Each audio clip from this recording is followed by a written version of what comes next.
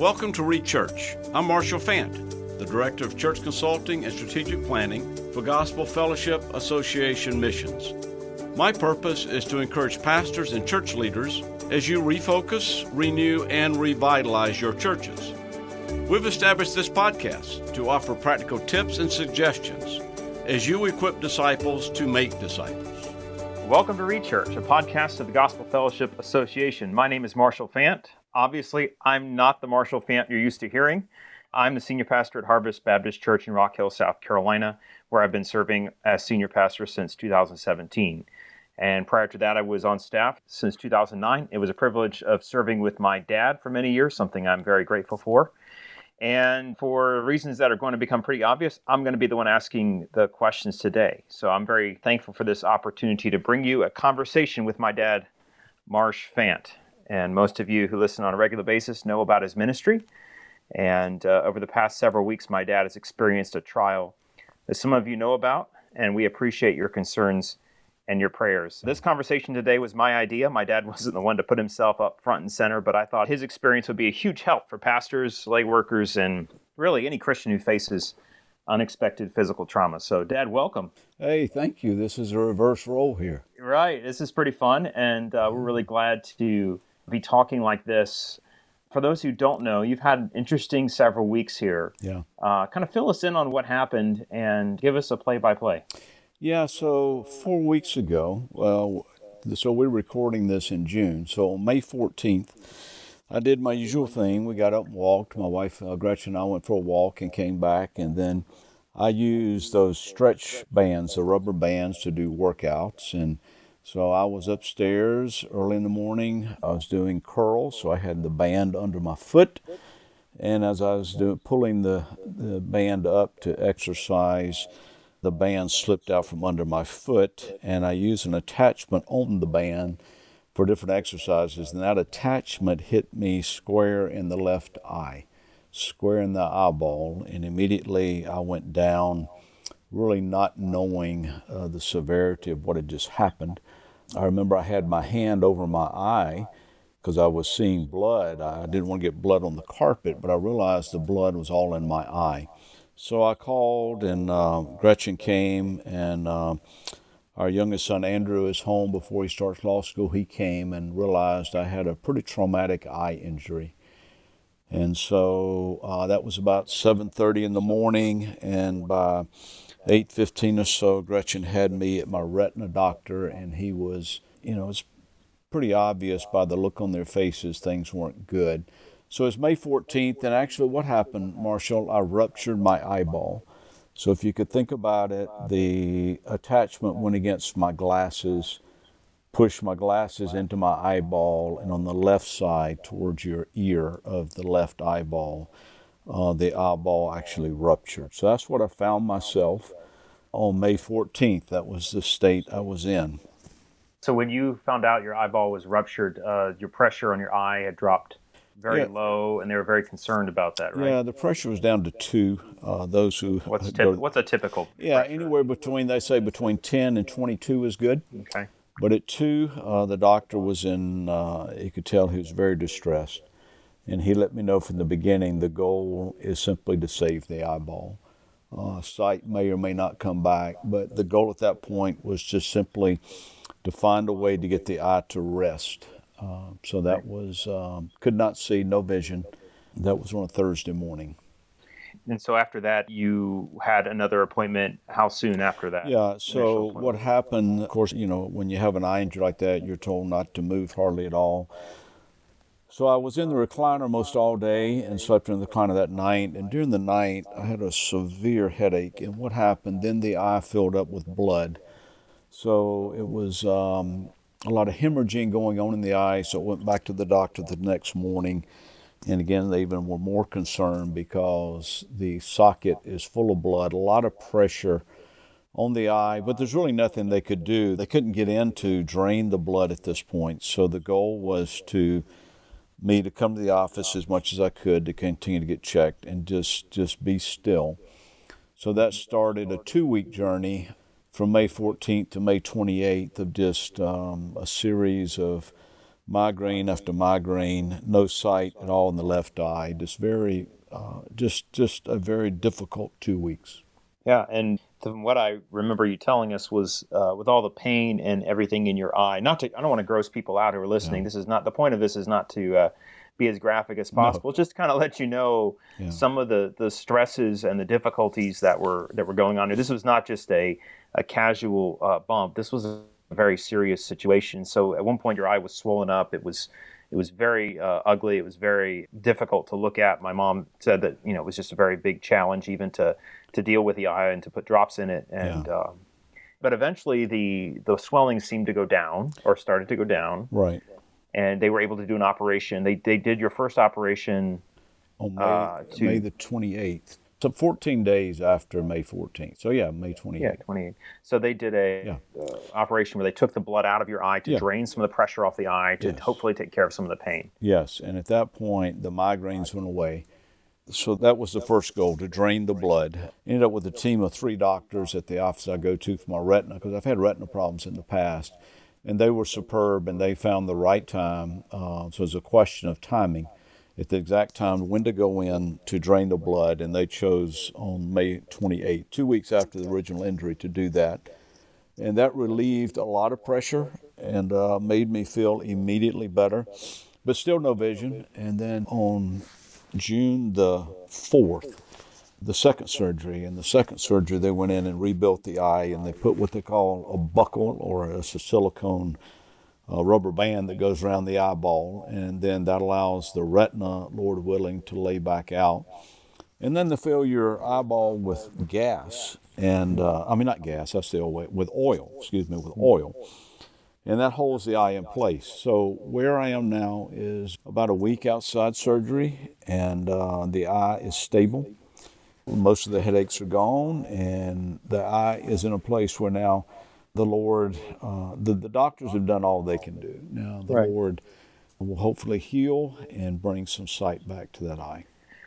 So I just have some thoughts and questions as we hear about your experience. A really difficult, and I can't imagine, challenging few weeks, something you never anticipated at the beginning of the year. But what were you thinking as the doctors were telling you your options, as they were going through this? And I would just say, as there's so much unknown, how did you wrestle with the unknown while you were going through this? Because there's a lot of time to sit and think, I'm sure, where you're not able to get up and move around and do stuff. How did you wrestle through that?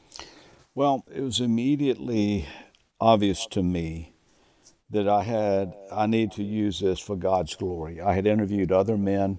I remember I interviewed Rand Hummel after he had his sudden heart attack. I'd interviewed other men on when physical afflictions enter your life. And so I thought through that. But what immediately came to my mind was, okay, I can do nothing about this except for go back. And I knew my spiritual need during this season was to fall in love with Jesus again.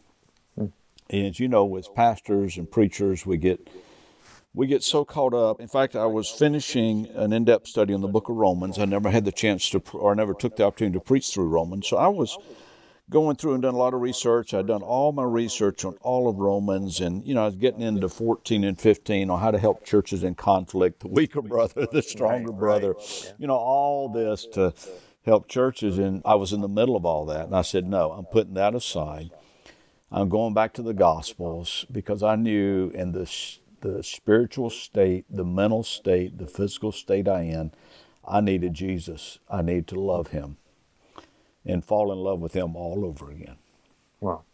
How has this journey you've gone through in the past 4 weeks impacted your relationships with other people? Wow. Very emotional. Yeah. I think, excuse me if I break up a little bit here. I remember I was sitting in a chair. Again, that's about all you can do. And I could see out of my right eye, my left eye's a patch over it, and bandaged and everything. And I got a card from a lady in our church in Rock Hill, and she recalled the first time she walked in Harvest Baptist Church. And I was preaching from that morning. In that time, I was preaching from John chapter 10. John chapter 9. And she went through her journey of losing sight in an eye. And she felt like that message to her out of John was, I think her wording was, a warm blanket on a cold heart. And that was, I mean, I sat there and I wept. Mm-hmm. Because she knew firsthand what I was going through. And where, as preachers, we preach the word, we don't have to experience everything to minister the word. But as the word took a hold of her heart, I said, Lord, give me that. I need your word to be a blanket over my soul. So that card, I still have it. I've gotten tons of cards, people praying for me, and just from, all our relationships in the past in Rock Hill, through GFA, through different ministries. Prayer requests have gone out. I've gotten emails and texts from around the world. And just knowing that people are praying. Yeah. And that's ministered greatly to my heart.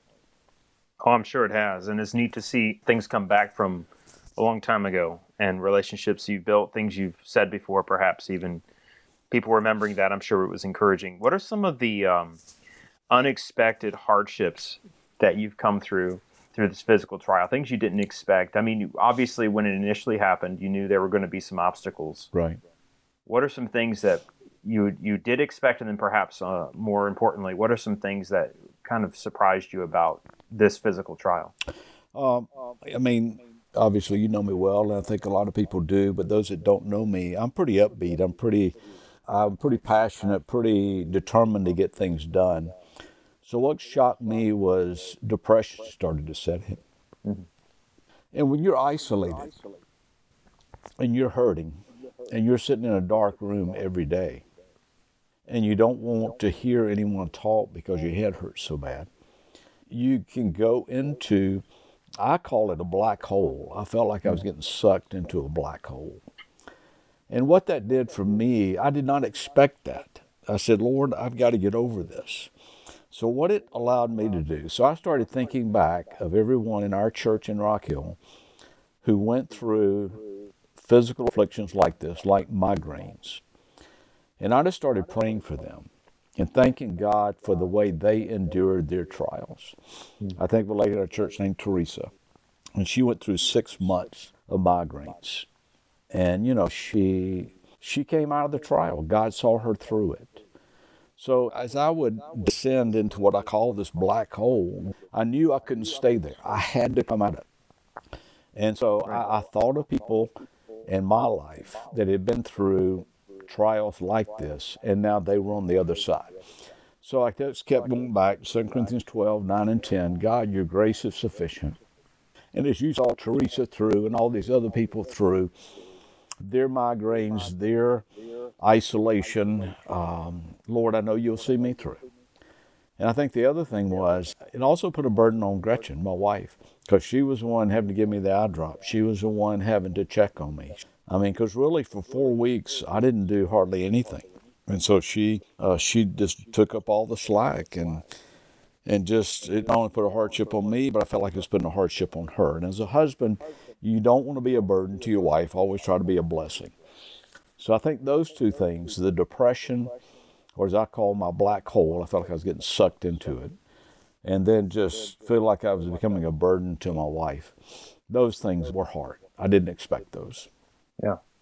And when you, in those dark places, as you're able to think about how other people, and really, it sounds like what you were doing was thanking the Lord for other people, and you were turning your heart from complaining or from negative thoughts or whatever you might call it, whether it's negative feelings, negative thoughts, negative judgments, and really putting that on the positive, how God has tremendously worked among other people. Yep.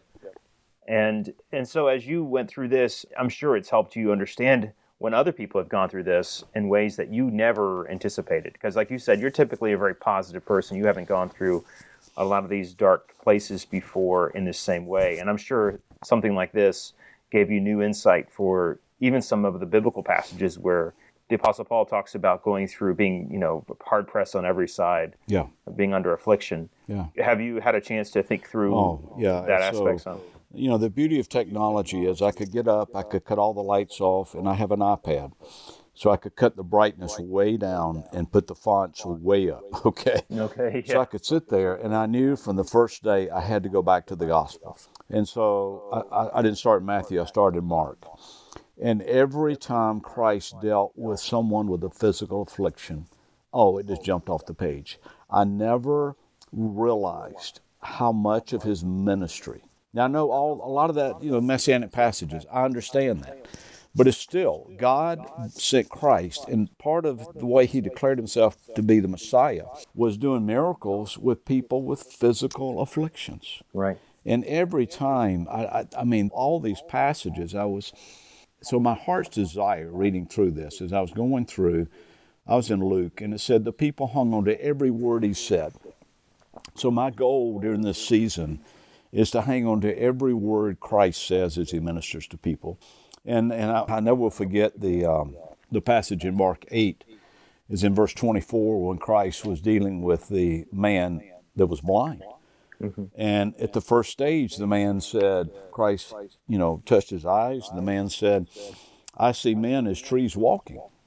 Well, I promise you, before, that didn't mean much to me. But when you can't see out of one eye, and you're begging God for any sight at all, that passage took on whole new meaning. Now, in the passage, remember, he went back and gave him full sight. Right. But what it made me realize, when you can't see any sight, so it was kind of like a double blessing. You got to first, you got to see, kind of like the outline of men walking, and then Christ gave him full vision. So that passage, it meant so much to me. And then before I went in for my first surgery, I was reading that morning, and when they're talking about the hairs on your head are numbered. Right. Well, okay, I know that.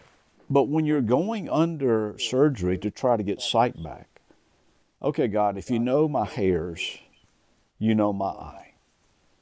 And I think the positive is the doctors never gave us hope beyond, okay, this is where we are. All three doctors were very sober and very conservative. So I think Gretchen and I came to the conclusion one night that, okay, the sight, we're going to prepare as though it will never come back.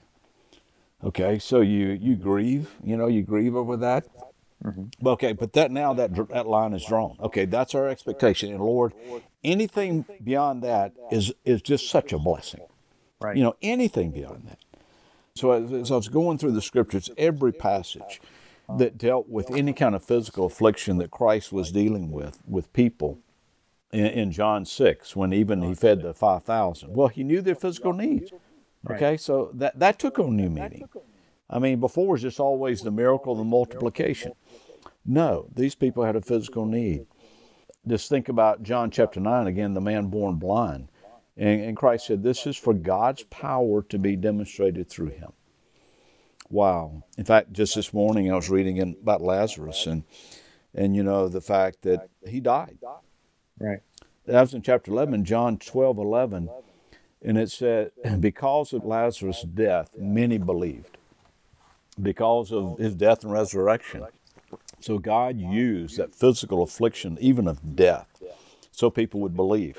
So in my life, again, it's been a very hard time physically, but one of the best times spiritually in my life of just going back and remembering who Jesus is. And Oh, I'm sorry. I didn't mean to interrupt you there, but I think about how in the Gospels, it is true that so many of these people, these afflictions really were life-defining in many ways. They had the man with the withered hand. Yes. That defined his life. He could only do so much. The man born blind, the man, at the side of the road begging because he could not see. And then you have the woman with the issue of blood. I could just keep going. All the different people in the scriptures, in the Gospels, who have these life-defining. And I'm sure in some ways it has felt over the past 4 weeks, this has touched every area of your life. This incident, this accident has impacted everything.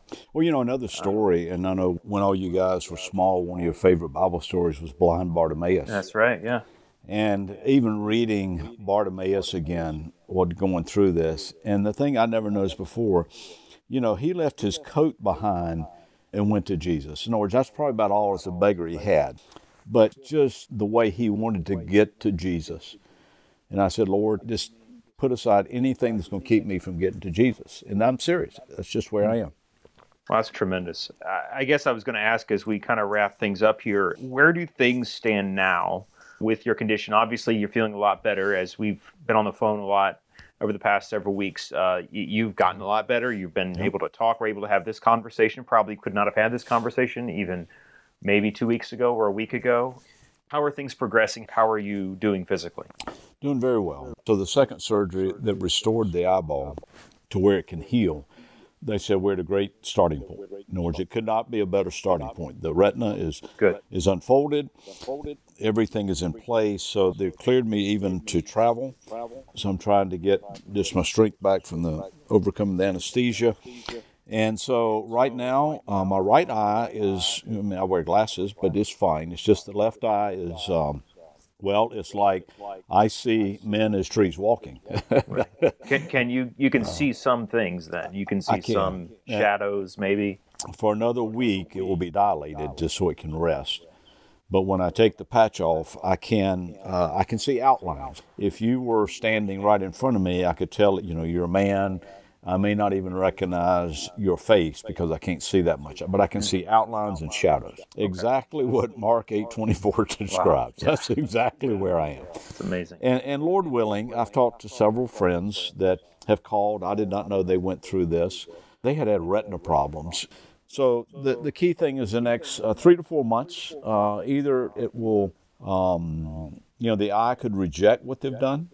So I still could lose the eye, and then again, the sight could get better. But the doctors are pleased where it is. I just got to continue to trust in the Lord. Right. And it's been a very difficult several weeks, but I've been very thankful. I'm not just saying this because you're my dad, but I've been very thankful to hear how you've gone through this and how the Lord has used this in your life. And I just know that other people are going to benefit from this perspective, because I know it's got to be something that, there are people all over the world who experience a hardship like this. Maybe it's not an exercise band hitting them in the eye, but it's something similar. There are all kinds of afflictions that people have that are life-determining, that are life-defining, I should say, that make an impact on every area of their life. Let me say one thing. Another thing I think was hard for me was, then you say, I'm an idiot. How in the world do you do this? I mean, how do you allow this to happen? So you start blaming yourself, and then you go through these things. But the key significant thought is this: just in the snap of a finger, your life can change. And so what I have found is when Gretchen and I, just start to pray during the day, every day is a blessing. And, I think we were on cruise control, like you mentioned. We're both in our mid-60s, have not had any major physical afflictions. And I'm telling you, in one moment, all that changes, and then it changes your perspective on each day. And hopefully it changes our perspective of Christ. Yeah, that's been a wonderful testimony to hear, and I really appreciate you opening up. I know it hasn't been easy to talk about these things. It's not a very easy topic to discuss, but I appreciate your openness. I appreciate your transparency and the difficulties that you face. Hopefully there are some believers who hear this message and understand that they're not the only people who face this kind of stuff. They're not the only person who's gone into that black hole, and that they need to fall in love with Christ all over again. And that's the way out. That's the way to find joy and peace through this. And one other thing, and you're the one supposed to be asking the questions. I'll let you ask the question. No, fire away, yeah. This is the beauty of a local church. When you're in fellowship in a local church, the one another's. I sat there and just thought about all the one another's. And, when people are ministering to you, you sit there and say, man, I failed. I should have been ministering to this person and that person. But I would just encourage anyone listening that's not in a good local church where the one another's are being demonstrated, you need to find one, because the black holes are going to come into your life where you need others checking on you and praying for you and interceding for you before the throne of God.